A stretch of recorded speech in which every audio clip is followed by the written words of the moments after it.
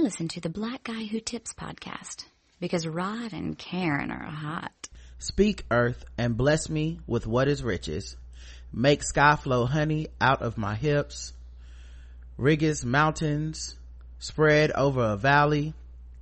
Pretty sure that's Rigid Mountains. Carved out by the mouth of rain. And I knew when I entered her, I was high wind in her forest hollow. Fingers whispering sound, honey flowed from the split cup, impaled on a lance of tongues, on the tips of her breast, on her navel, and my breath howling into her entrances through lungs of pain. Greedy as herring gulls or a child, I swing out over the earth over and over again. Hey, welcome to the Black Guy Who Tips podcast. Your host Rod and Karen. This is very erotic. Well, you know what I'm saying, sometimes poetry be about, you know, different things, Karen. True. It's not all black power. I wasn't expecting it, that's all. Well, you know what, you just got to get out there, talk about love. We are live on a Wednesday. The official weapon of the show is the taser. An unofficial sport is bullet ball. And bullet ball extreme. This is the Black Guy Who Tips. Find us on iTunes, Stitcher, Podomatic. Search the Black Guy Who Tips. Leave us 5-star reviews, and if we like them, we'll read them on the show. We love when you guys do that on iTunes and Stitcher specifically. We go find them and we read them. We don't care what country you're from. We don't care how long it is. We love it, and it honestly is a great free way to show support for the show. Yes, it is. We have thousands and thousands of listeners. We do not have thousands and thousands of iTunes reviews. If everyone left one iTunes review, we'd be at the top of the fucking charts. I'd also like to thank Spotify for highlighting us in their Black History Month Black Voices section, along with many other black podcasts you can find out. I'm happy to be one of the independent voices that is out there talking about that. Let's see what else I was gonna say. And we also have a contest if you live in the DC area. One of our listeners, Miss Smart, she has an extra ticket to Black Panther this February 15th, that's Thursday, at 8 p.m. and she is gonna just give it away. Email us, theblackguywhotips@gmail.com if you live in the area. Thursday the 15th. The ticket is at UA Snowden Square Stadium 1, and it's in Columbia, Maryland. So if you guys if somebody wants a real 3D with assigned seats ticket, and you're in that area and you're willing to drive and go there at 8 o'clock on Thursday night, hit us up, theblackguywhotips@gmail.com. All right, we are also sponsored by Shadow Dog Productions. We have a couple audio play albums out, and you can check them out. The Best of Rod and Karen and Sunspot and Other Ratchetness, and Karen and I do audio plays with many people that you guys know and heard on the show, and we're fun and we're silly, and it's just sitting out there for you to check out on Spotify and Tidal and Amazon and iTunes, all that stuff. It helps out tremendously when you guys go out and do that. It does. All right, let's talk. All kinds of stuff is going on. Did we do taser and bullet ball? Oh wait, we didn't? Okay. The official weapon of, I thought we did. The official weapon of the show is the taser, and the unofficial sport is bullet ball. And bullet ball extreme. So let's get into news. There's all kinds of news to get into. The Russians penetrated the U.S. voter system, says a top U.S. official. AKA the voting system was hacked. No shit. The U.S. official in charge of protecting American elections from hacking says the Russians successfully penetrated the voter registration rolls of several U.S. states prior to the 2016 presidential election. In an exclusive interview with NBC News, Jeanette Manfra, the head of cybersecurity at the Department of Homeland Security, said she couldn't talk about classified information publicly, but in 2016 we saw a targeting of 21 states, and an exceptionally small number of them were actually successfully penetrated. Jed Johnson, who was a DHS secretary during the Russian intrusion, said 2016 was a wake-up call, and now it's incumbent upon states and the feds to do something about it before our democracy is attacked again. We were able to determine that the scanning and probing of voter registration databases was coming from the Russian government. NBC News reported September 2016 that more than 20 states have been targeted by the Russians. There's no evidence that any registration rolls were altered in any fashion yet.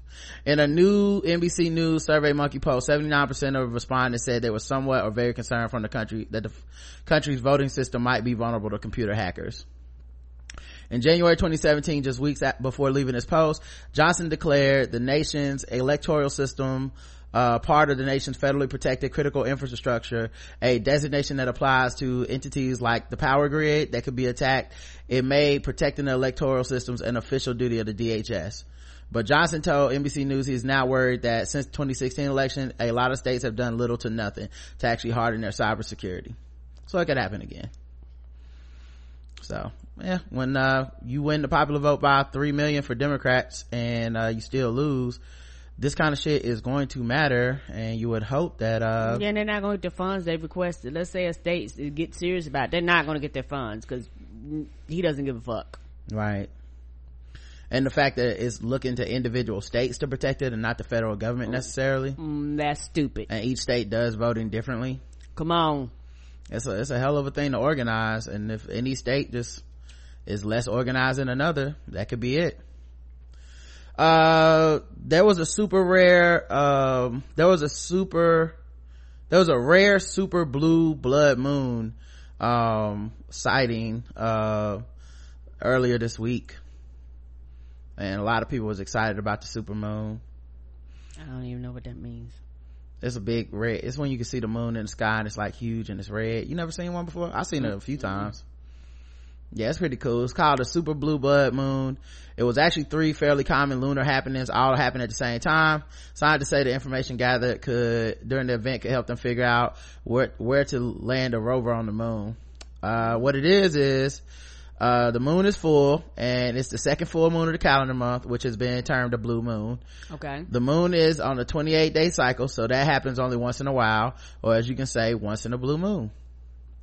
Next, the moon is known as a supermoon because it's especially close to Earth, making it appear larger and brighter than normal. Okay. The moon doesn't orbit the Earth in a perfect circle. It's an ellipses, which means there are times during the orbit when it's thousands of miles closer to Earth than others. And it can appear 17% larger than normal than when it's at its furthest point than its orbit compared to its closest.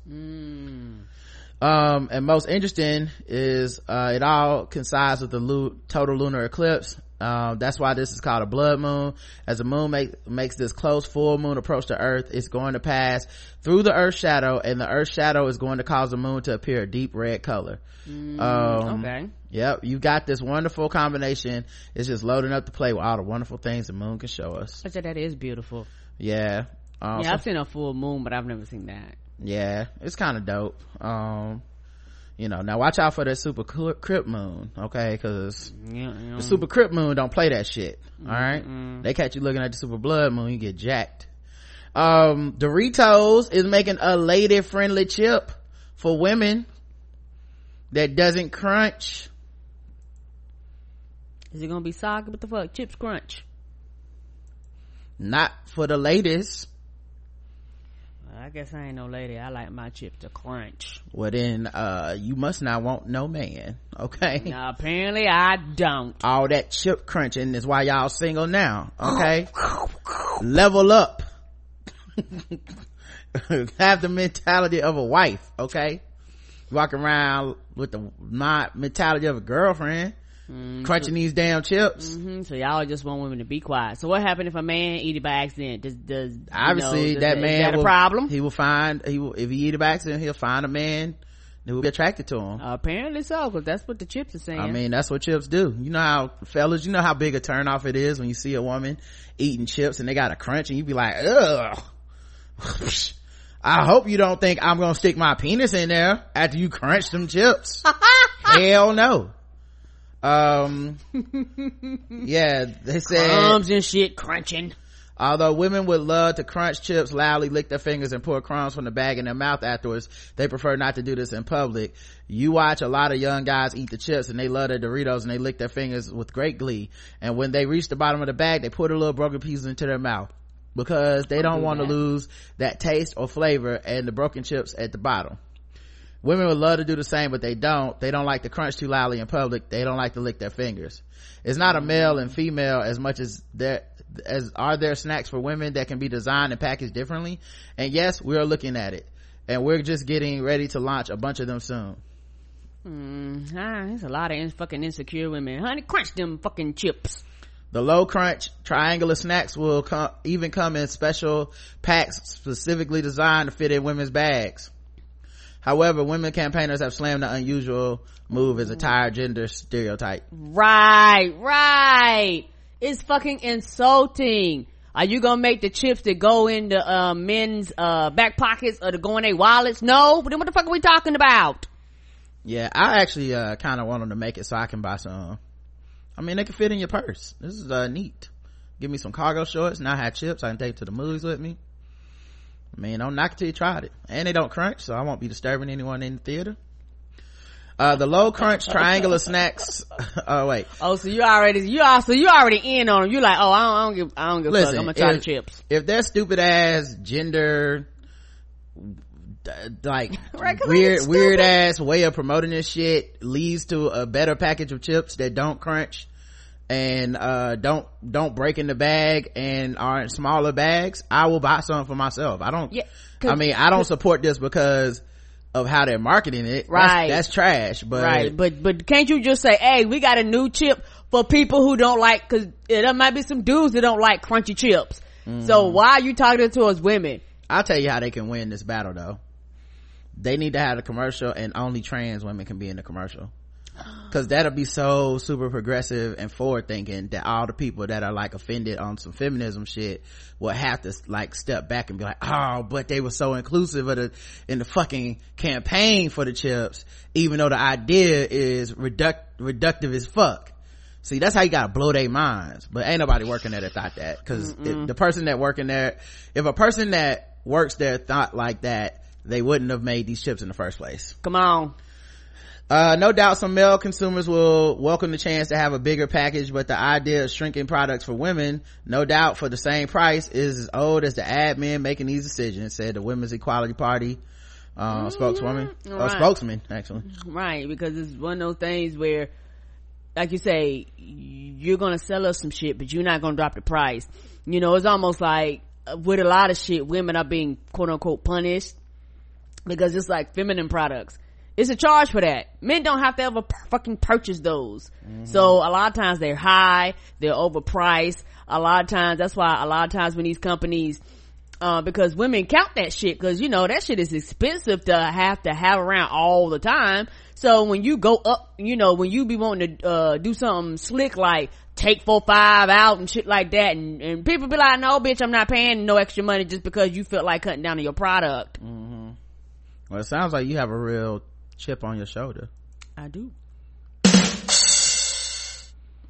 All right. A woman was denied getting on a flight because she wanted to travel with an emotional support peacock. The bird. That is the word. Birds of a feather may flock together, but United Airlines recently shot down one traveler's request to bring her emotional support peacock on a flight departing Newark Liberty International Airport. All animals ain't emotional support animals. No. Yeah. That big ass bird. The Live and Let Fly reported earlier this week that even though the unidentified woman claimed that she had a second ticket for the peacock, the airline declined her request. Right. That honestly seems like something you could have made a phone call about before showing up with a fucking peacock. You could have told them in advance. People tell them in advance all the, hey, I got this special circle, so they could have prepared. Why should your business build a modern software factory? Sorry, I don't know where that came from. No problem. So people can prepare in advance, cause that shit matters. Ain't nobody prepared for no fucking big ass bird. Yeah, here's my thing. I believe in emotional support animals. I don't think that's so controversial, no. You know, and I'm not even gonna say like what type of animal. Obviously different circumstances will require different types of things. Correct. I saw some people comparing this to like having a CNR dog or a guide dog for people who are like visually impaired and stuff. That's not the fucking same, and people need to stop. That's actually, no, that's not the same. That's it's a little bit insulting because those pets are specifically trained. Yes. To navigate the public sphere. And people need that because they have disabilities and it helps them like literally exist in the world. Right. I'm not saying emotional support is not something that people don't need, but I don't think it qualifies the same as like vision impairment. That being said, I think for a plane, as an airline, I would not want to take the risk, since there is no regulation on what exactly makes something an emotional support animal. Yeah, and I think that's what my problem is. What training they have. Right. If we get up in the air 30,000 feet and your fucking peacock freaks the fuck out, what the fuck are we supposed to do? Right. Or start randomly attacking people we don't know. Anything. We're not prepared. If it just shits everywhere, I don't know what the fuck it's gonna do. Animal. If it starts making noise and it won't stop, I don't know, there's like a level of shit where it's just like, I hate to say it, but the world ain't built for all this shit. Like, it's a level of shit where it's like, if you gonna get on a plane, you can't bring a fucking peacock. That didn't seem like so wild to say 5 minutes ago, but apparently here I am. That seems too far. And the thing is, animals go through and fly on planes all the time. They just tell the people in advance and they make accommodations. So you could have made accommodations other than thinking you was gonna get it on the plane. Yeah. With everybody else. I don't know what the protocol is, but people fly cats and dogs and all types of animals. I'm pretty sure the circus has flown animals. Like, animals can go through the air, but they normally, particularly animal that big, I don't think you would be like up there with everybody else. Yeah, dog, you might can't fly, bruh. The news comes on the heels of Delta's controversial crackdown of emotional support and service animals. On January 19th, the airline announced the forthcoming restrictions in hope of curbing an abuse policy and an 84% increase in ill animal behavior, such as urinating, defecating, biting, and attacks on planes. Now, see, the thing is, prepare for that. People feel bad and everything, which I understand. You feel bad. I like everyone to be able to do whatever the fuck they want to do. Correct. But as an airline, if your ass gets bit by one of these things, you gonna sue the fuck out of me, and you ain't about to be like, well, I understand. I mean, we need some empathy for our fellow travelers. No, the fuck you won't. Any lawyer would tell you, sue the fuck out of them, get all the money you can, because it is a level of danger that I've accepted, and I didn't test or regulate any of this shit beforehand. So yeah, they had to require, they had to tighten up their restrictions because of this. Tired of pain, but because like you named the shit that animals do this, and right. I'm pretty sure, like you said, if you tell them in advance, they can accommodate. Odds are a lot of these people just roll up in there, don't tell them, and they're like, hey, I guess somebody was like, I guess so. Then I was like, oh shit, your animal is attacking, pissing and shitting, and nobody was prepared for this. Now all of a sudden you know, cause airplanes are like tin cans, so now you in a tin can, it smells like shit, smells like piss, your animal is cutting the food on the airplane, and we might have a few hours to travel like that. Like, that's not cool. Yeah, and they say that they are, of course, required to permit service animals that accompany passengers with disabilities. Right. Because to me, that is not controversial. Right, because they're trained. Right. There's a lot of training before you can even get a service animal, and the service animal shows up trained already. Correct. But Delta said they also saw a variety of unlikely animals on board, like comfort turkeys, gliding possums known as sugar gliders, snakes, spiders, and more. No. No. Take the bus. I don't know what the bus rules are. I don't know. I just said that like Greyhound got different rules. I don't know. Like, take your snake and hop on Greyhound, motherfucker. And then people on Greyhound like, I don't want no snake in here. So I don't know what the rules are, but yeah, that's a lot, man. Yeah, because like you said, they're not gonna sue you, they're gonna sue whoever allowed you to bring the animals on the plane. People are entitled as fuck. I be worried about like using the bathroom on the plane. You got motherfuckers out here like, I'm just gonna do some yoga in the aisle real quick. Excuse me, guys. I'm like, you just paid for a regular ass ticket, sit down. Right. The fuck? This ain't no private plane. You ain't Puff Daddy. Get your ass back in your seat. Right. The fuck is wrong with people? Entitled as shit. Don't appreciate nothing. But yeah, Delta would not allow exotic emotional support animals, including ferrets, insects, spiders, goats, or animals with tusks or hooves to fly. Wow, y'all got motherfuckers up here ramming people and shit. What is happening here? Yeah, man. I'm just saying, man. I mean, everybody talk a good game until one of these motherfuckers attack somebody, and then it's gonna be fucking, y'all gonna be riding Rod Airlines tonight. Like, fuck that. Right. And like I said, there is a purpose for those animals, but the thing is, those animals aren't regulated. They aren't required to go through any form of training. You know, you just literally, as far as the airplane is concerned, I don't know if it's true or not, you're just bringing wild animals onto their airplane, and they're not prepared for that. Well, right. Shit, human beings are unpredictable, and we are supposed to be on the plane. We just need to bring slavery back at this point. You know, just bring it back. Clearly, we're not okay without slavery. You know, like people just miss their slaves. Everything is a substitute. We're all the way to peacocks now. Just go and get you a slave. And fucking make your slave drive you to the airport and all this shit that y'all want to do, because this is ridiculous at this point. I'm not even gonna say guess the race, because y'all know. Oh, white. The Passion of the Christ sequel is on the way from Mel Gibson with the original film's Jesus. No.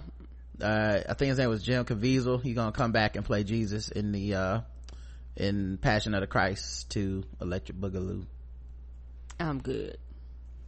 I didn't see part 1, so I kind of would want to see part 2, but do I need to see part 1 in order to watch the sequel, guys? What do y'all think? No. I feel like I know the story, but no, you don't. What the fuck is part 2 gonna be? It's gonna be like that Family Guy skit where Chris Tucker was his partner and Jesus was out for revenge on the Romans. Like, right, they were shooting up shit. Yes. What the fuck is it gonna be? Like, I didn't see the movie. You did. How did it end? Did he end with him dying and then they came to the cave and he was gone? Or he was, or they just ended with him dying and they didn't show the part in the cave? I don't remember that he would just die. I think they showed him, like, come back. Yeah. They opened the cave and he was gone 3 days later or whatever the fuck. Yeah. The fuck could part 2 be then? I mean, listen, I'm not a biblical scholar. I don't know all the Bible. But ain't no other parts after that with Jesus, right? Ain't that it? No, it goes on, but Jesus come out the grave and then what'd he do? Oh, he talked to the disciples. Like, he does a lot of, they didn't put none of that in the Bible. No, so I mean, in the movie. Right. Oh, so they could do a part 2. Okay, well, yeah, I guess. I don't know. I'm not gonna watch this shit. That's wild. That's a long time ago too. This movie came out like 14 years ago. Yeah, I'm Mel Gibson. You ain't got to worry about me. Right. So what is Jesus gonna call the Jews a pack of niggas?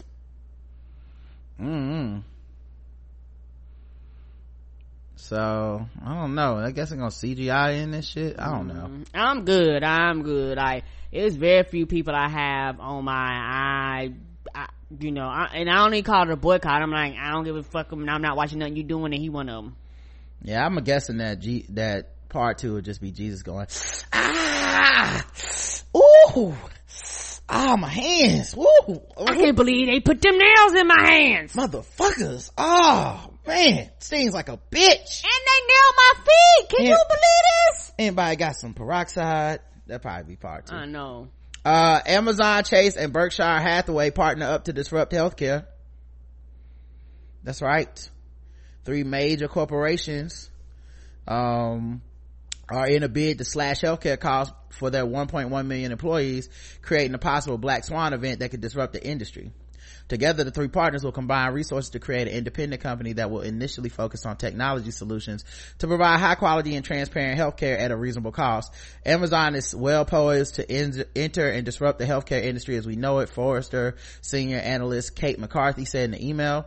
They have the scale and digital customer experience capacity to bring efficiencies and improvements to the industry that are long overdue. Working out the business with their own employees first will be a smart way to test out the product before opening up to the general market, she said. That could be a game changer. I guess I have a lot of questions. Are you gonna pay some of your employees enough where they can afford this? Cause a lot of people work for them, and a lot of people that work for them actually lose government assistance and things like that, and probably won't be able to afford the services that you're providing. If you're going to do this, are you going to provide services for the poor? Because you're going to target a market that you already have, which is fine. But if you're going to quote unquote disrupt the market, you actually need to do it all the way around, because companies like this don't step in unless there's a profit to be made. And actually the people that you actually need to be helping is the people that nobody ever wants to help. Like Amazon was talking about eventually doing like EBT and all that type of stuff, but how's this going to work? Are you going to be delivering to their home like you do everything else? Like it's a lot more to it. And the thing is, never forget, this shit is run by white dudes a lot of times. A lot of these companies are run by white dudes, so they don't give a fuck about minorities, LGBTQ, and all these other factors that play a role whenever they're doing this. Is it going to be forms of discrimination? Like this is where my mind goes when these particular companies start jumping in there. And how do I know you're not going to come in, make a monopoly, then all of a sudden fucking raise your prices too? I don't trust you. Yeah, I guess I understand all that, but that's already what's happening. Correct. So I don't know. I guess the only thing I can imagine, they would try to do it more efficiently than other insurance companies and healthcare services do now. Yeah, and then you know, they already have built-in infrastructure that they could do stuff like prescription drugs over online, you know, delivering, you know, via Amazon, the already systems they have. I mean, it could work. Yes. They're using their employees at first, but the question is, do they not provide healthcare for their employees now? And this would be an addition, like, well, now we will provide healthcare. I hope they do. Y'all weren't getting it, so now you are getting it. Right. It's kind of, it's our COVID medication. It's definitely, put it this way, it is rife for exploitation.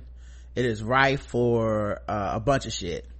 You know, it could do something where it makes a competitive market. One of the problems with our healthcare system is that it is for profit. So it could do something where it makes the competition so much for other companies that it forces the entire market to get more efficient and more cost effective and more competitive for people's dollars. Possibly. All that is possible.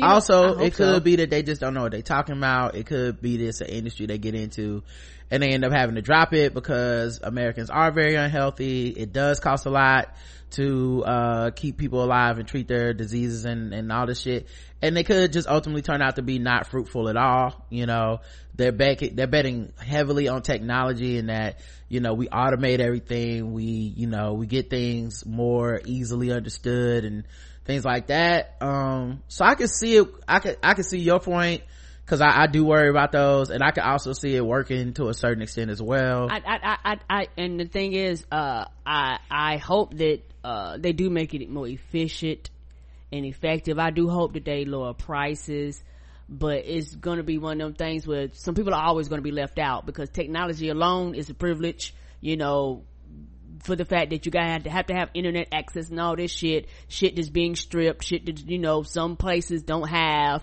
You know, the federal government was like, hey, you know, these poor people in projects, nah, we're not going to give them internet access, or, you know, and shit like that. So it's like, okay, you're going to have a market that you're not even going to be able to tap into because of the way that the system is already designed.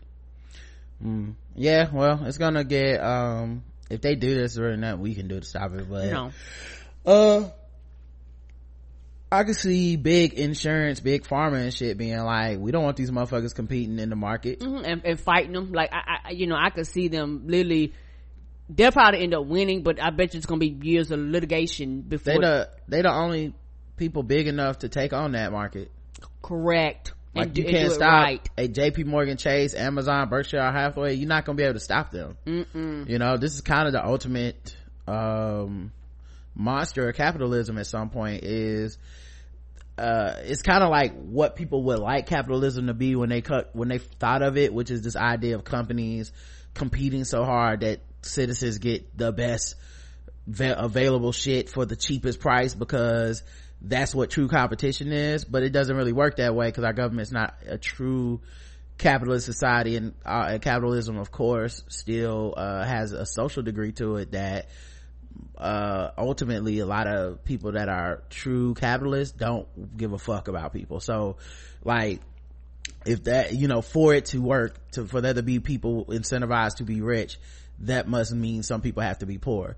So something like this, kind of going into an industry that's for profit already, but quasi socially structured to take care of the populace, it could be a game changer, but it could also be ripe for abuse and exploitation. So I don't know what'll happen, but I just thought that was an interesting story. You know, and it would be something, I'd be more wary of it if I thought our current system was good. Correct. But since I don't think it is, I'm less wary of it. I'm like, I don't know, maybe it'll work, I don't know, maybe it won't work, maybe in a year we'll forget all about this story, you know. I don't know. DMX sent back to jail for violating probation, tested positive for opiates, cocaine and oxycodone. Whoa. Yeah. So hope get well soon, X. Going to jail, that's wild. Like, essentially he seems to be a drug addict and they just keep throwing him in jail. Like, that's gonna fix it. It's not. Doesn't really see much about treatment, just jail. That's the way our system is designed. All right, let's see. Delete that one. Did you know a Nashville mayor backed her daughter of her affair partner for a city job? What? Actually, I should put this in the trash pile. Why don't I put this here? You know what, we'll get to that later. That's going in the trash. Yeah, just cause you're a lady don't mean you ain't trash. Come on. Your ass over there with the trash. Alright, back to this shit.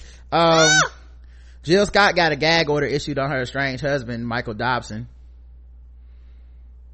Allegedly in a recent interview, Dobson referred to Scott as an evil woman and even threatened to put up a dirty fight.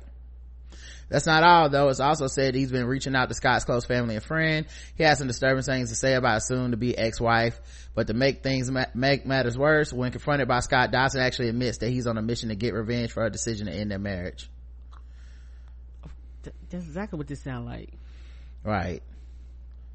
Scott says he violated the terms of their prenup by slandering her name to the media, which was her initial reason for seeking the gag order. He ain't gonna get no money at this rate. He just trying to embarrass her. He gonna fuck around and beat that dude on Black Lightning. Yep. Let's see what else. Quincy Jones gave a dope ass interview where he just talked about everything. I read it. It was so old and black. I dread it. I just been seeing people's responses to it. I've been just enjoying people's responses have been hilarious. There's a lot of motherfuckers and dropped. A lot of motherfuckers. When you old and black, you don't give a damn. I give you the highlights. They asked him, you work with Michael Jackson more than anyone he wasn't related to. What's something people don't understand about him? Hate to get into this publicly, but Michael stole a lot of stuff. He stole a lot of songs. Donna Summer's State of Independence and Billie Jean. The notes don't lie, man. He was as Machiavellian as they come. How so? Greedy, man, greedy. Don't stop till you get enough. Greg Philongenes wrote the C-section. Michael should have given him 10% of the song. Wouldn't do it. What about outside of music? What's misunderstood about Michael? I used to kill him about the plastic surgery, man. He would always justify by saying it was some sort of disease he had. Bullshit. How much were his problems wrapped up with the fame? You mean by the way he looked? He had a problem with his looks because his father told him he was ugly and abused him. What do you expect? His fucks is gone, ain't they? Yep. He brought up he's like, I'll be dying soon. What y'all gonna do? Sue me? Yeah. He said, you sure seem to know a lot. I know too much, man. What's something you wish you didn't know? Who killed Kennedy? Who did it? Chicago Monster Sam Giancana. The connection was there between Sinatra and the mafia and Kennedy. Joe Kennedy, he was a bad man. He came to Frank to give him to have him talk to Giancana about getting votes. I heard this story before that the mob helped win Illinois for Kennedy in 1960. We shouldn't talk about this publicly. Where you from? He's like, I talk a lot of shit, but I ain't not, I still might end up dead fucking with them. I'm good. What were your first impressions of the Beatles? That they were the worst musicians in the world. They were no playing motherfuckers.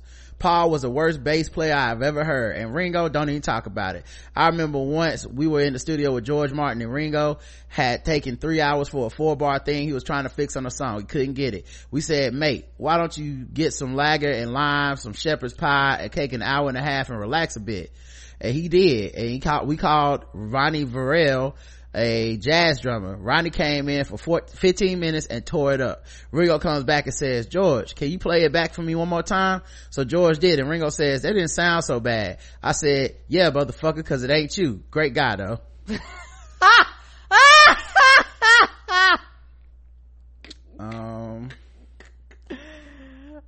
come busting both barrels, didn't he? Are we in a better place as a country than we were when you were started doing humanitarian work 50 years ago?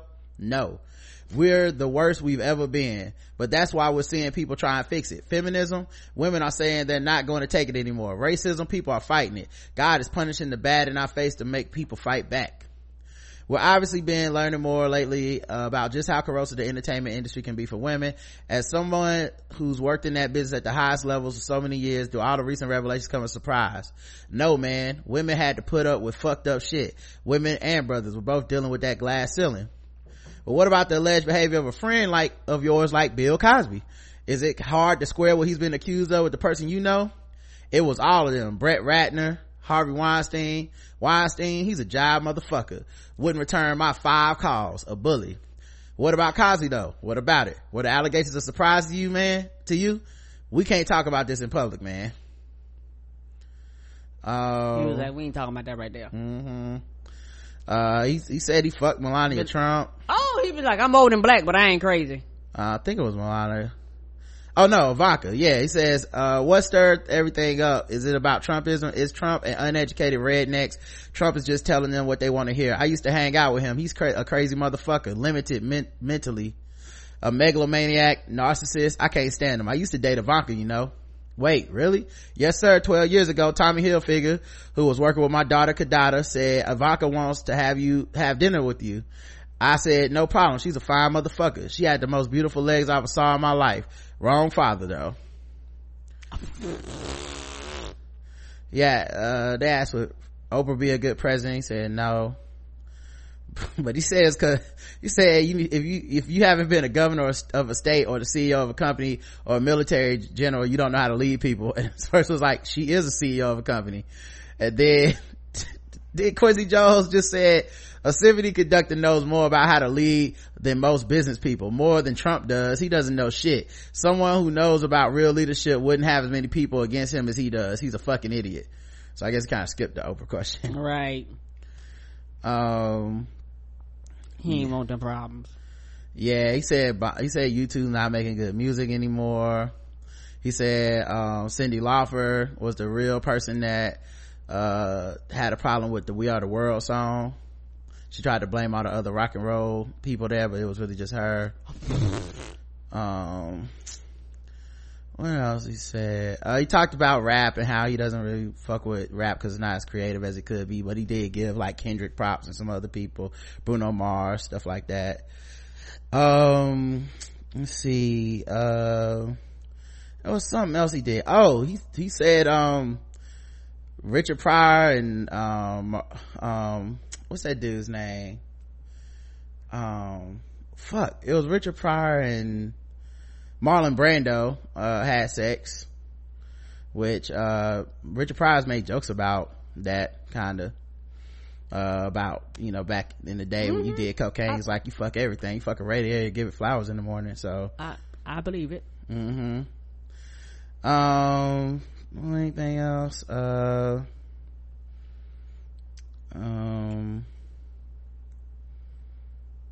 He had a nervous breakdown, mental breakdown after he did Color Purple soundtrack, the score to it, because he worked so hard on it and he took on a lot by himself and it made him break down mentally.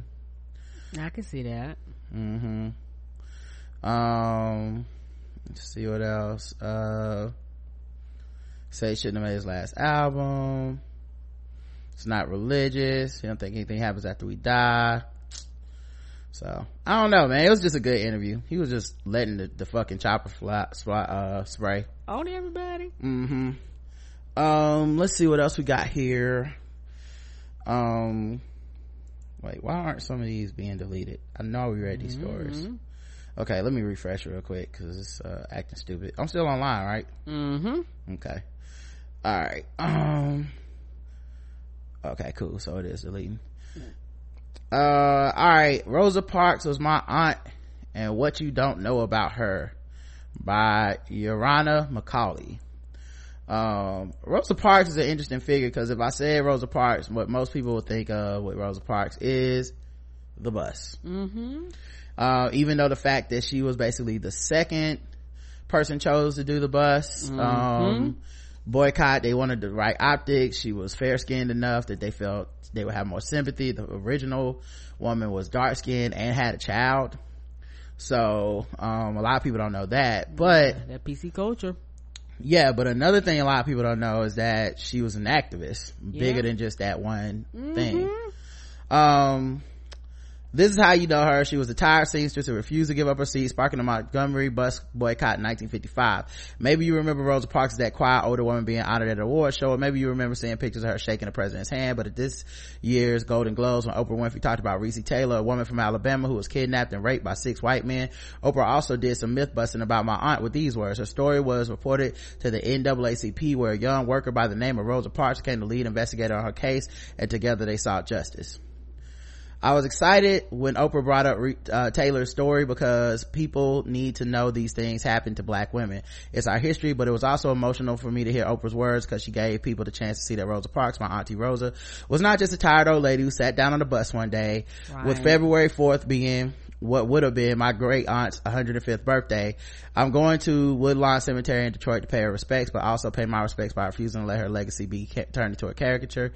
I believe her story is more relevant than ever, because she and people like her laid a foundation so that women today can be more vocal, can run for office, can demand equal rights and equal pay, and say we don't have to be harassed. Yeah, one of the things that's interesting too is I wonder how much easier it was to craft a narrative like this, because, you know, it was by design that they picked Rosa and whatnot. Then today with activism, where there's not as much organization with certain things, and everybody's got a Twitter account, everybody has an opinion. If someone doesn't like somebody, I'm gonna expose this shit. Like, I could already see someone, like a group organizing, like, listen, these are the racial dynamics of what we're gonna do. We're gonna put this woman out here. We think we'll get the most traction with her face on it. And like that night, people be tweeting, what about so and so? Y'all ain't say nothing because she a single mama and she dark skinned. I feel like that's how it would go these days, you know. But hopefully both stories will get covered these days, rather than we have to pick one respectable black person to lead the charge, you know. Both situations was fucked up, right? And Mike Brown was the person that a lot of the movements that sparked a few years ago popped out because of Mike Brown, who was not the perfect quote unquote victim that people wanted to have. I regularly give presentations to organizations and schools about how tirelessly my aunt worked for justice, and how she'd been heavily involved in civil rights work long before she refused to give up that seat. But real talk, I didn't realize who my aunt really was until I was 19 years old in 1995, and she took me to an NAACP event. People were screaming at her like she was Michael Jackson. Oh my God, you're Rosa Parks. I've never witnessed that. The whole time Auntie Rosa was sitting there like, oh, it's not a big deal. She was very humble. I know it sounds crazy that the whole time I didn't understand, but you see, she was my aunt in my life. She would come visit, or I would go visit her, and she would ask me the same questions your aunt probably asked you. What do you want to eat? What do you want to drink? I made some lemonade. You want some at school? I talked to your grandmother, and she said she ain't heard from you. After the NAACP event, that's when I started asking her questions about what she had witnessed, what she endured, and the life was like for black people back then. That led to her telling me a lot of stories. She told me that her life was like when she was a little girl growing up in Alabama. One of the things that people don't understand about my aunt is that she was an activist her whole life, and she started questioning things at a young age. I think part of it was her upbringing with her grandfather, Sylvester Edwards. He would sit up at night with a shotgun in case the KKK might come by and try to kill them, and talk to her about black resistance and the key figures, Crispus Attucks, Harriet Tubman, Marcus Garvey. That laid the foundation for my aunt to feel like this isn't right. I should be doing something and become an activist. Her whole life became dedicated to change. When she was 10, a white boy pushed Auntie Rosa, and she pushed him back. Auntie Rosa's grandmother told her, you need to be quiet, you need to stop being so vocal. She was told as black people were not allowed to do things to whites. Her grandmother was concerned that she'd get hurt, that she could even get lynched. But Auntie Rosa told her grandmother, let them try to lynch me. She was that bold even when she was young. Sometimes I struggle with social media because it seems there's always someone belittling Auntie Rosa. I recently saw someone posted my aunt wasn't really black. What? Social media is crazy. Or people say that she was strategically placed on a bus in Montgomery because she was lighter skinned. It's amazing to me that they would think that. Yes, our family ancestry is part African American, part white, and part Native American. Auntie Rosa considered herself black and was treated as black. We have a lot of work to do in this country regarding colorism, but whether you're light or dark, this is still true today. You're a black and American, you're gonna be treated accordingly. Yeah, I mean, I think both can be true though. Like, strategically they could be like, we'll get more traction with her story than a single mom who's dark skinned. It's not like that didn't happen to her too, you know. People are thinking that her not giving up her seat was all a planned stage thing for the media. Maybe you've seen the famous picture from my aunt getting arrested and the man fingerprinting her. Well, that's not even from December 1st, 1955. It was from the second time she was arrested. Yes, she got arrested more than once. By the time that photograph was taken, word had gotten out across the country that Montgomery had started a bus boycott. So that's when the media showed up to take a picture. Didn't know that. My aunt wasn't even paying attention the day she got on the bus. She had been avoiding the driver's bus for 12 years. She would stop at her stop and she wouldn't get on. That particular day, she wasn't paying attention because she was thinking of Emmett Till, who had been murdered that summer. She already paid her money when she realized it was that driver. But then she figured she'd go ahead and sit down. She didn't stand up when the driver demanded that she stand up because she kept thinking of him being killed. She was that angry. Keep in mind, it was legal for bus drivers back then to carry handguns. My aunt could have been shot and killed on that bus. Once word of mouth spread about what happened to my aunt, it helped people have a little bit more courage than before. You have to understand, my aunt was a known person in the community. She became the recording secretary of the NAACP almost 15 years before she refused to give up her seat on the bus. Everyone knew her based on her writing down stories like Reese Taylor's. Oh, she was the lady who held my hand when my uncle got beat up. She got my kid involved in the youth program to read books. She was the one who came and tried to get me to register to vote. They were shocked that something could happen to nice Mrs. Parks. Before then, many black people were like, oh well, that person should have not gotten arrested. They should have just gotten off the bus. She wrote in one of her journals about her feelings after she got arrested. She worked in the department store where she was a seamstress for the next 5 weeks after that, and then they let her go. During that time, her black coworkers didn't speak to her. That whole 5 weeks, she would say good morning, they wouldn't say anything. It was very disheartening. They looked at her like she was stirring up trouble for them. My aunt explained that to me that it was because Jim Crow was telling them, this is the best life you're going to have, and you can get yourself killed if you resist.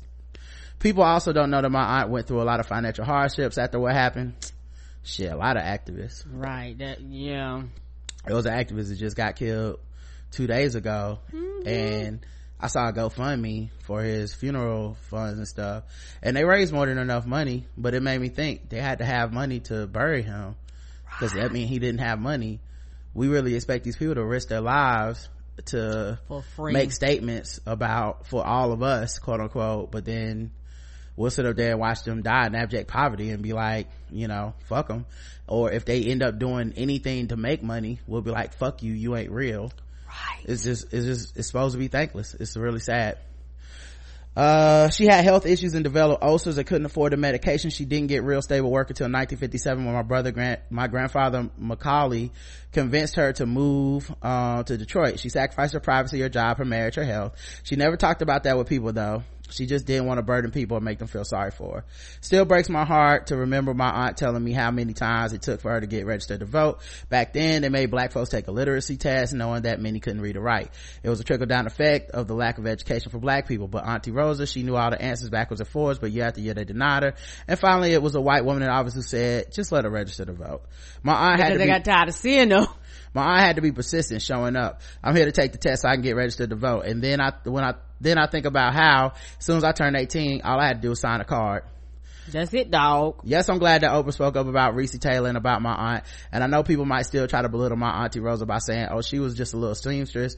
That little seamstress is proof that you can be anything out here and still make changes in your community. My aunt felt passionate about civil rights. It was a passion she felt in her soul, and we all had to tap into that. Whether it's working with children or with the elderly, or voting rights or women's rights, working at a homeless shelter or women's shelter, or being trained to volunteer on a suicide hotline on the weekends, we can all do a little thing, and the ripple effect of it can go a long way. Today I'll be visiting Rosa Parks Elementary School in Toledo, Ohio to talk about my aunt with the kids. We'll have some cake, we'll celebrate, and I'm going to tell them to remember that Rosa Parks is a regular citizen that in her heart felt like she could be doing something for change instead of waiting for others. She took that leap. Dope. And 0 to 100. Well, a 0, but I am fucked with what she had to go through. But like she say, same thing for me. All I had to do was just sign a card. Imagine you showed up so much that it was like, fuck it, just let her goddamn vote. I'm tired of her constantly showing up. You know what? Which means she showed up every single time she could. Every single time. Racism just got tired. She showed up and she was like, what you ain't gonna do That white woman was like, I'm just too tired to be racist today. Come on. I have had it up to here. Okay. So who knows, not trying to find, who knows how many hundreds, not trying to find it hundreds, possibly thousands of times they told her no.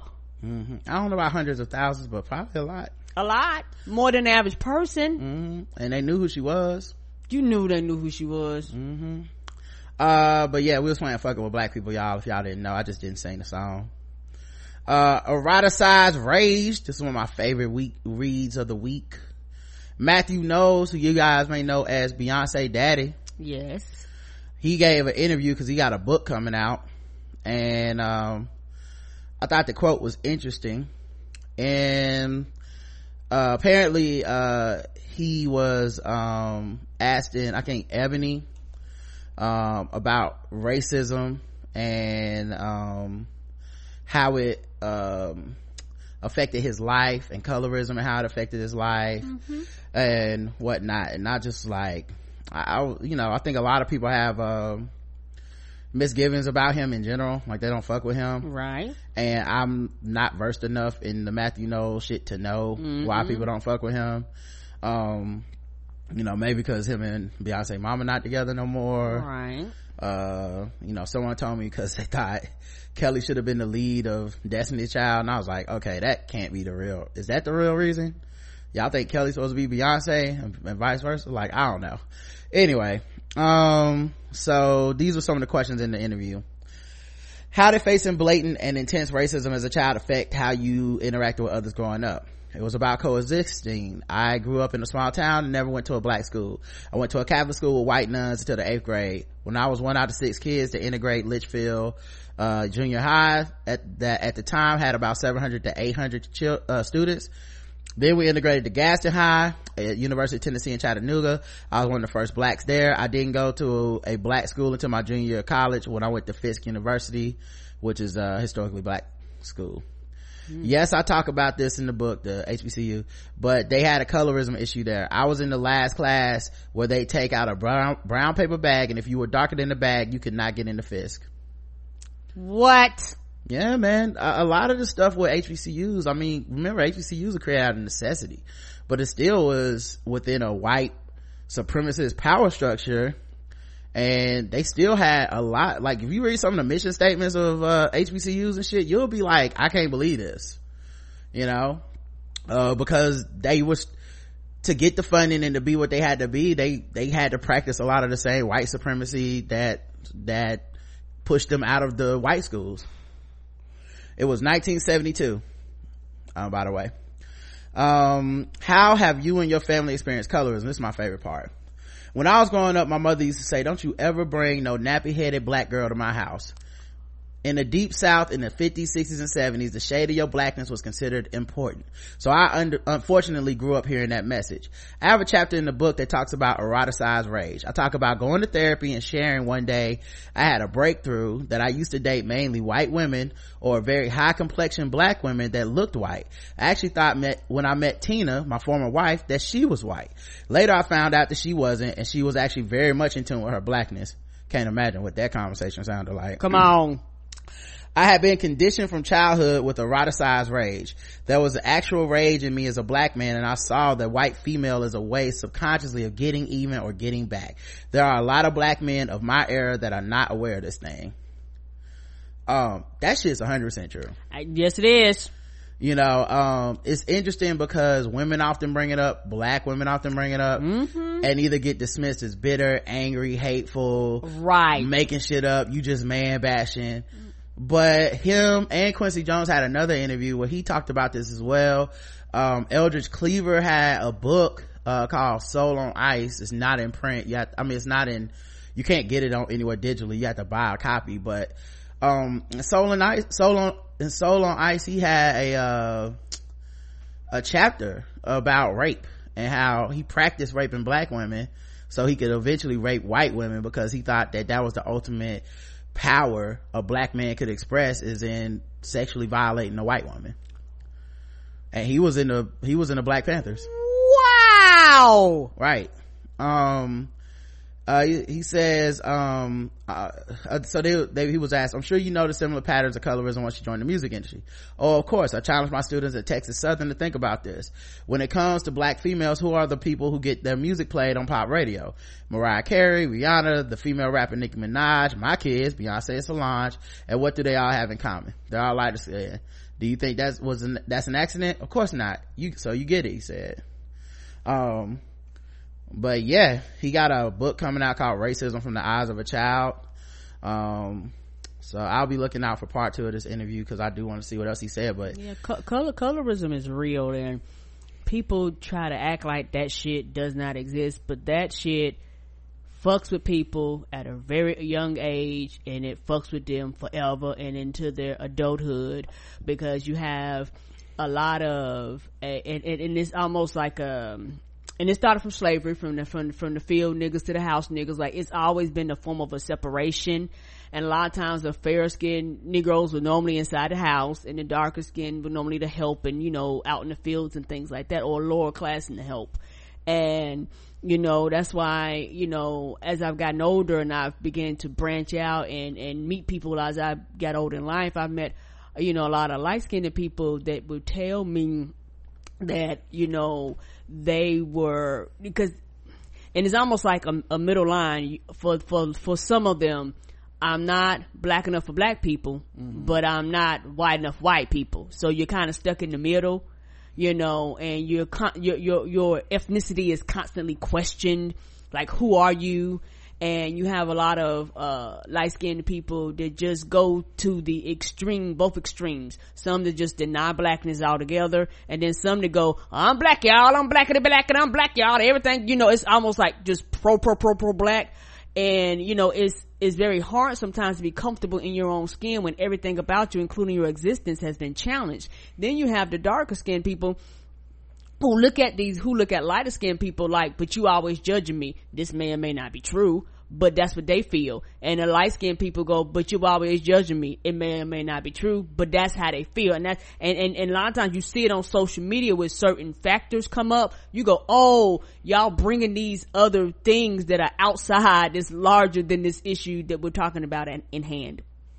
Well, what I find interesting is that, back to what he was saying, it's more about the choice of who he was trying to court based on, subliminal, subconscious, and sometimes overtly conscious and choices, that aren't subliminal, but, these ideas of why we covet light skin. Right. Why we covet white women, and what that says about us. And so few black men do that type of work. They don't have therapy, they don't talk about it, they don't think about it, they don't want to think about ways that they've been conditioned through white privilege through white supremacy and what we buy into, like what makes so many brothers feel like a white woman is the way to go, and I'm not, sometimes people just fall in love. I'm not trying to knock that. Mm-mm. But also because of the way I view love isn't necessarily some fucking partnership of like and then our eyes locked and it was love at first sight. Like, there's a lot of things that influence us into who we feel is worthy of our love. Correct. And for women specifically, I don't think it's any coincidence that statistically, when you look at dating sites and stuff where we actually have the numbers, right, black women end up being lower on the scale, Asian men end up being lower on the scale. People attribute more negative qualities to black women, and especially dark-skinned black women. Right. I don't think when you throw in what we read about Leslie Jones earlier this week, and the response to her that was very much like, girl, calm down, love yourself, you'll be okay, like, we don't want to hear what you got to say, right, essentially. Right, because you I don't, how dare you challenge us and make us think that the society and the system is fucked up, which it really is. And I think for me, I've never been the type of person, I don't question anybody's blackness. I don't kick anybody, quote unquote, out of blackness. You say you black, nigga, you black. Like, I will embrace you however you come. Like, I don't do that. But like what you were saying, it makes a big difference.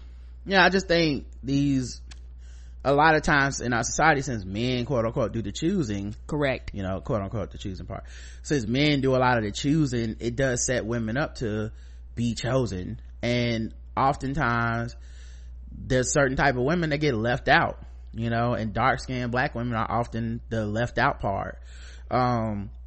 You know, so it's a lot to it as well, because there is hypersexualization, but then there's also this you ugly thing. There's also like, and there's a bunch of colliding agendas, you know, for a lot of this stuff. But in general though, I think the point he made, whether he's older now and he's done some more self-examination and had the therapy and had these breakthroughs, and now he's willing to talk about it in public, I think it's good. I'm glad he's talking about it. Just because we gaslight black women so fucking much, like they're making the when shit they bring these things up, we often hit them with the like, this is all in your head, you know. I mean, just off the heels of the Amara La Negra interview on the Breakfast Club, where Charlamagne spent the whole interview being like, you sure you're not making this up? Or what about Cardi B? Or what about, you know, just like, I don't get colorism even though I paid to have my skin bleached. I don't understand what the problem is. And we end up in these same circular conversations where a lot of times the people doing the chastising end up being black men.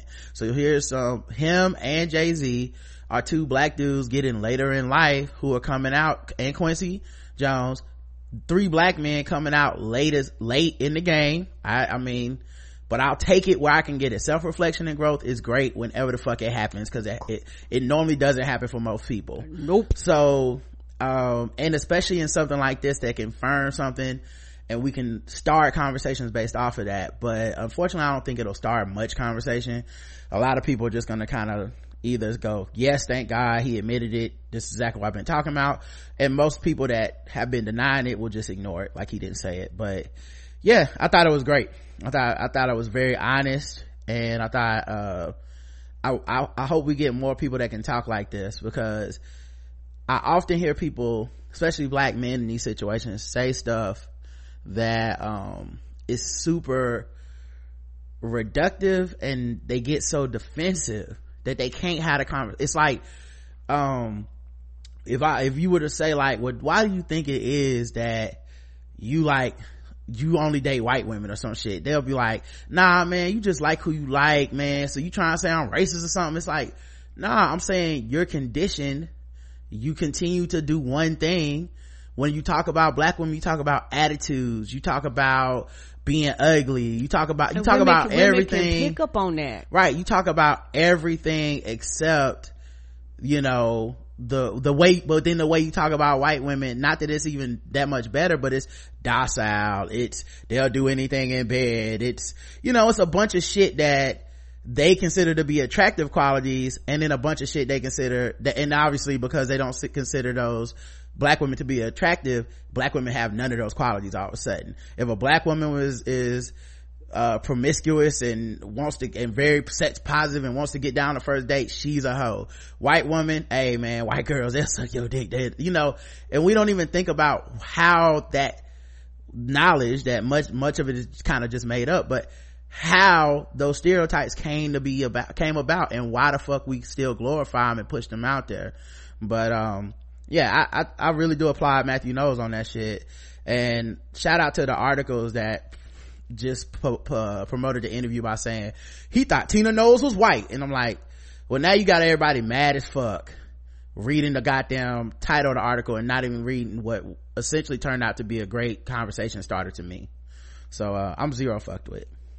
Same. Like I said, I'm glad he's talking about it. I'm glad he's challenging it, and it's one of those things where sometimes I think dudes get in their own heads whenever they date outside the race. When I'm gonna tell you right now, most black women don't give a fuck who you date. We don't give a fuck who you love. The problem is that whenever you use that person to bash us, that's when we go, motherfucker, no you ain't, and you act like we're the problem. Right.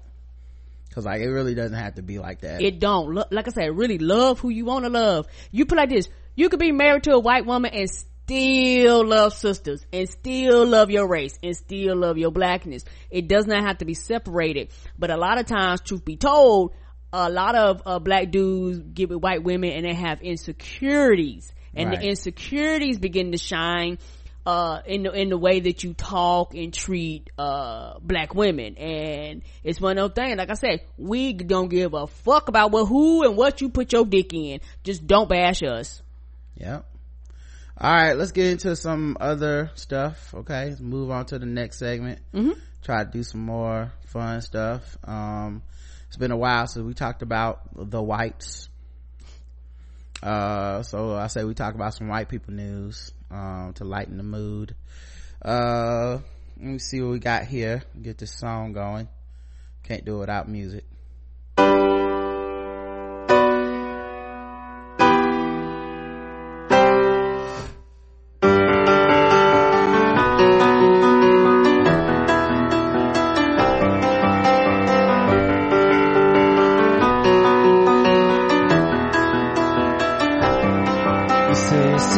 Somebody that'll take you out and do you right. Well, come here, baby, and just let me show you what it feels like. You know all you gotta do is tell me what you're sipping on, and I promise that I'm gonna keep it coming all night long. Looking in your eyes while you on the other side. And I think that surely I got a thing for you. You're doing it on purpose. Why did it work in it? I can tell by the way you're looking at me, girl. I wanna make love in this club. In this club. In this club. I wanna make love in this club. In this club. In this club, yeah. You got some friends rolling with you, baby, then that's cool. You can leave them with my fellas, let them know that I got you. If you didn't know, you're the only thing that's on my mind. 'Cause the way I'm staring at you got me wanna give it to you all night. Looking in your eyes while you on the other side. I can't take it no more, baby, I'm coming for you. You're doing it on purpose. Why did it work in it? If we close our eyes, it could just be me and you. I wanna make love in this club. In this club. In this club. I wanna make love in this club. In this club. In this club, yeah, yeah. Come on.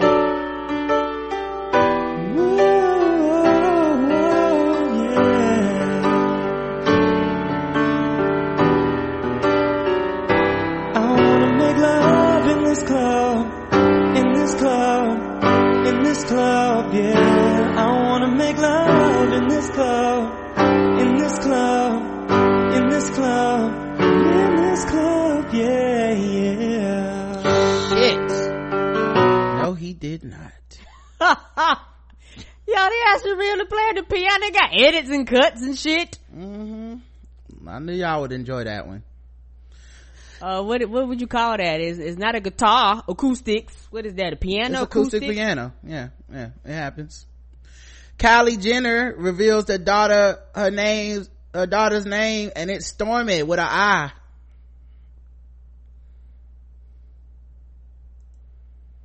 What's wrong with your face? Did you forget she was a white? Just because she has sex with black people don't mean she named her kids not white names, Karen. Okay. What? They got North, Saint, Stormy. They got some Thunderstorm names. is next. They got some names over there. That's all I'm saying, Karen. Hurricane, tornado. Why you seem so offended? Tropical storm. Stormy. What's wrong with that? Nothing. Watch the news. Because Stormy Daniels is everywhere. So. Right. I guess she just let us know. Fuck that, huh? Logan Paul is happy to be alive after a parachute failed to open during skydiving lesson. Oh, why did it have to open?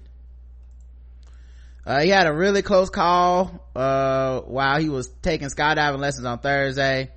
The controversial YouTube star 22 said he was forced to cut away from my main parachute after it failed to open during the lesson. He shared the news on Twitter and Instagram stories, writing in the letter, here's a photo of my empty pack after I had to cut away my main chute because it didn't open, I can tell you.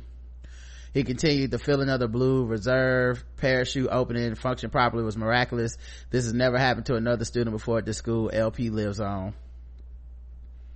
So apparently you do, LP. We continue to have more Logan Paul. He's only 22, by the way.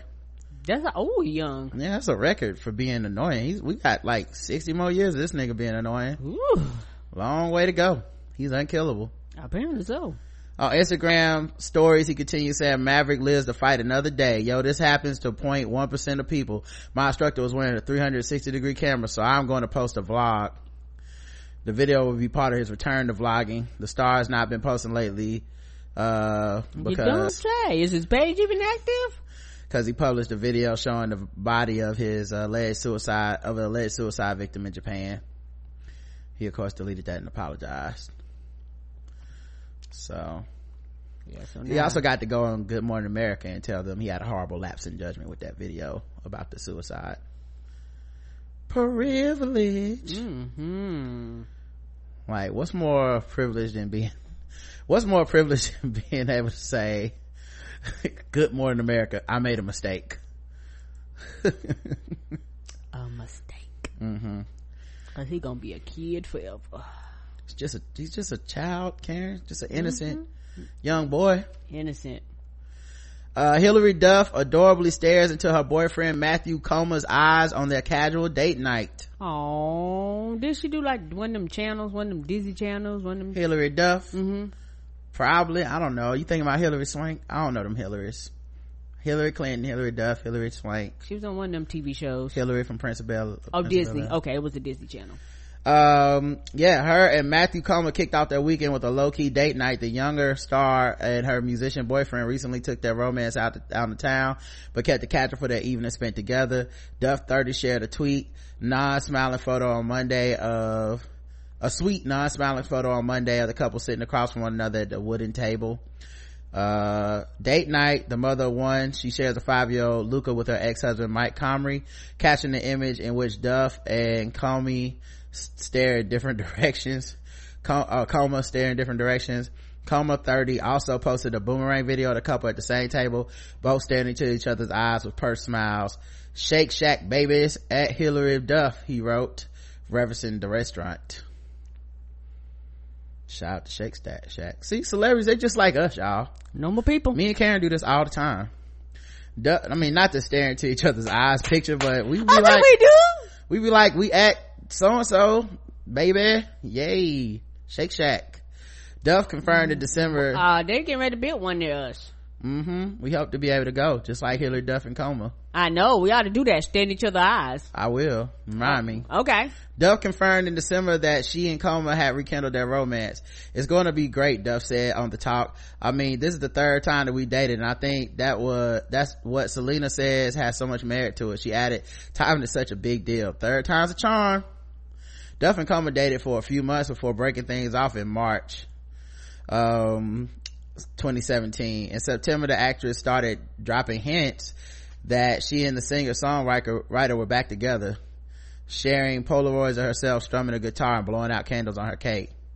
I think that you have history and a past with someone in love, and just because it doesn't work out the first time, the second time, as long as there's not too much damage done, then it can always work out again, she said during her talk appearance. Good for her. Oh, maybe they'll make love in this club. It's good. Look, man, it's like I said during Super Bowl halftime, man, it's good to see white people doing their thing, you know. It's about time. About true diversity. Picture John Stamos and his pregnant Caitlin McHugh marry in a beautiful Beverly Hills ceremony after robbery drama. Oh, they get robbed at the wedding. What's happening here? Have mercy. How did that happen? I don't know. His bride Caitlin McHugh was reportedly robbed of $165,000 worth of jewelry. Good God. While staying at a Beverly Hills hotel on Friday. But one day later, John Stamos and the pregnant model put all the drama behind them as they walked down the aisle at the Little Brown Church in Studio City, Los Angeles. That's somebody that must have knew. I guess she didn't put it in a little safe they give you. The Full House actor 54 wore a suit and bow tie, while Caitlyn 31 wowed in a strapless ball gown for their wedding day. 54 and 31 robbing the cradle. Caitlyn looked incredible in her princess style frock, which featured a voluminous skirt and low cut neckline. After the ceremony, reception was held at Stamos' home in Beverly Hills. The cover girl, who is signed to Wilhelmina Models, has been posing for pictures with John, as well as the family and friends in the grounds of the property.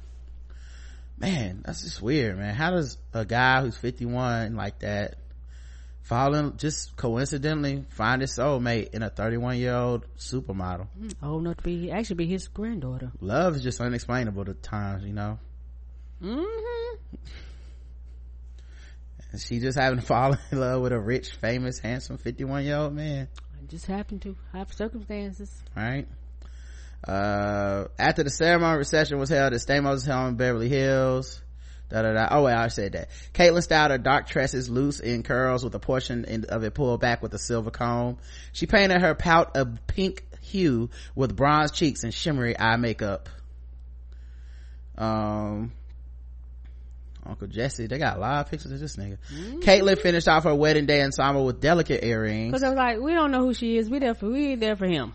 John, meanwhile, donned a tailored navy suit with white button-up shirt and a bow tie. After the ceremony, Mr. and Mrs. Stamos got into a vintage Rolls Royce and beamed loudly as they gazed out the back window, or beamed broadly. One day earlier, Caitlyn was reportedly robbed of $165,000 worth of jewelry from the bungalow she was at in Beverly Hills Hotel. How does that happen? The website reports the pieces were on loan. Planned. Somebody knew that somebody seen her going with that jewelry or something like that. Like, I guarantee that probably housekeeping to somebody. I don't know. The jewelry was on loan from Neil Lane Jewelry for the wedding. The robbery occurred on Friday at the hotel. She was not in the bungalow at the time of the crime, presumably at dinner. Man, that's some like Ocean's 11 heist shit. According to TMZ, there was no sign of forced entry and no suspects as of yet. Right. Inside job. Yeah, she stole it herself.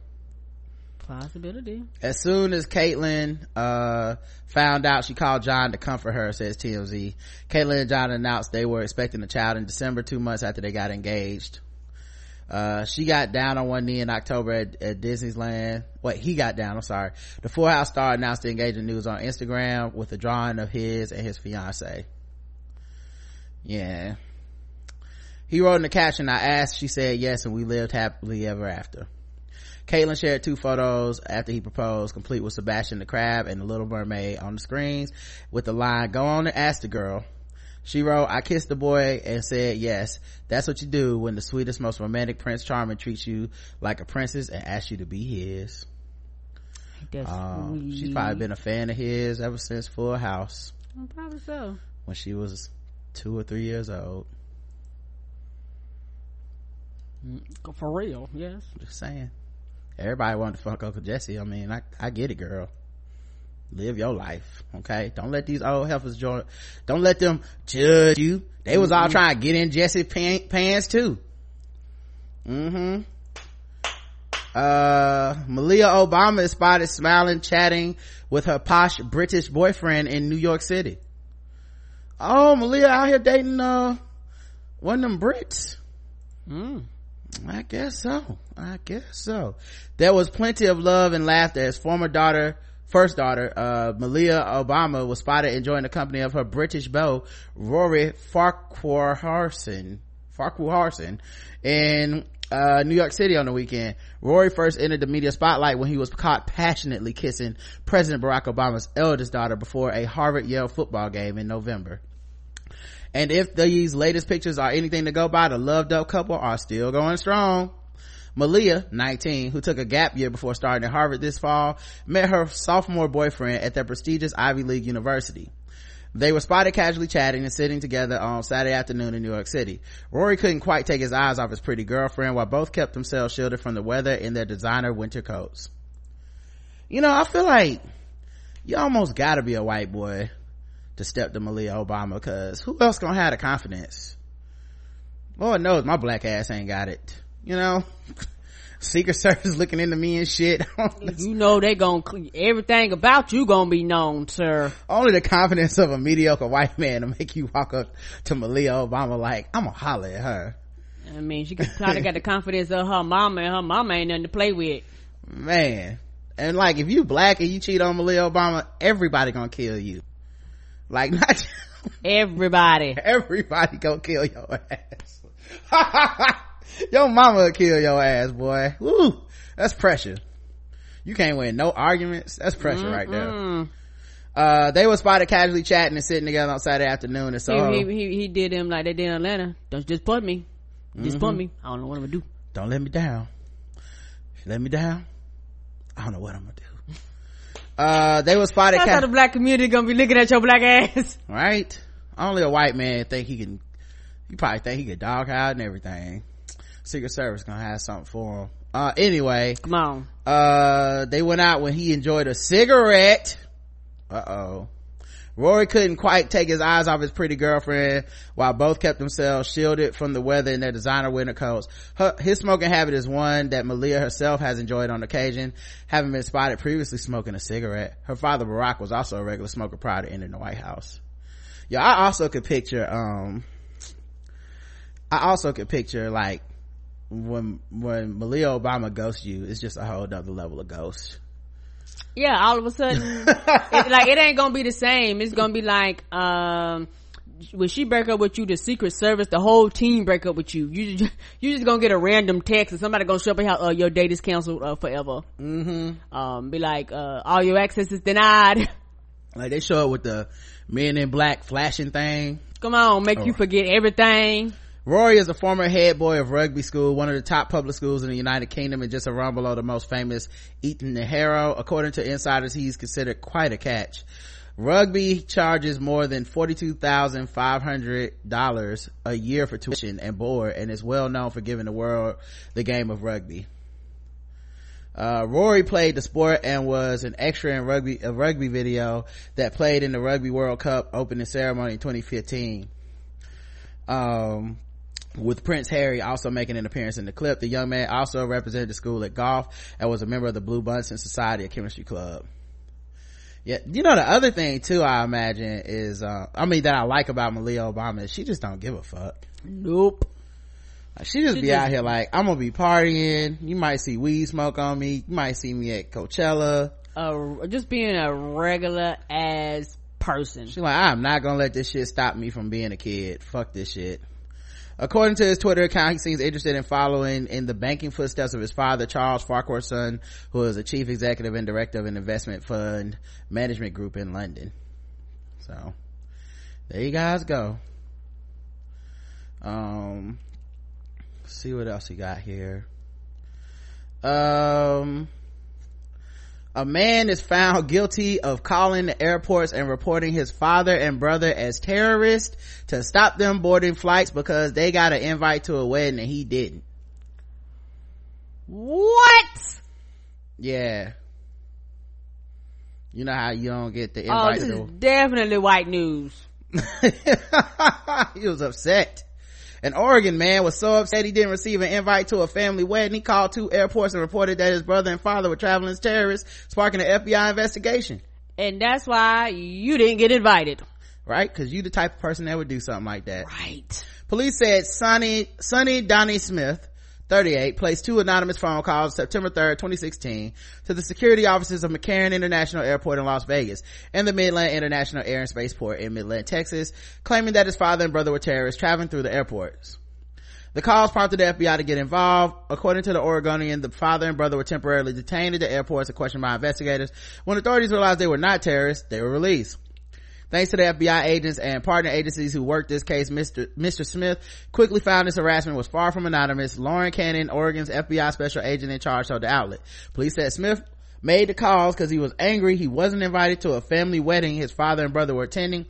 Smith admitted to making the false calls in court on Tuesday, and he faces maximum sentence of 2 years in prison, a $250,000 fine, and a 1 year of supervised release. Smith is set to be sentenced May 10th. So That's like the whitest shit you will ever hear in your life. Yeah, you call the police on some niggas and get them harassed. I mean, that's easy to do, Karen. Are you acting like that's... I mean, I could call you, just say she's driving a car and they'll be like, oh God, pull her over. That's not what I mean by the whitest thing ever, getting somebody harassed. I just mean it's white for him to fucking call and create a international terrorist incident because he ain't get a wedding invite. That's the whitest privilege of all. Oh yeah, we couldn't be family no more. Yeah, that is the whitest privilege of all. Inside of him, he decided long ago that if you left him off the invitation, if he fails, if he succeeds. All right, let's move on. He was gonna make sure he jerk. went going with nobody going. And guess what? He still didn't go to the wedding. Nope.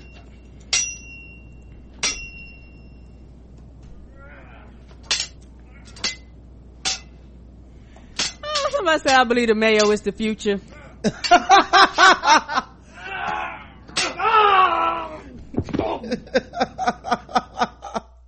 I believe the mayo is our future. Spread it wide and let it eat the way. Oh well. A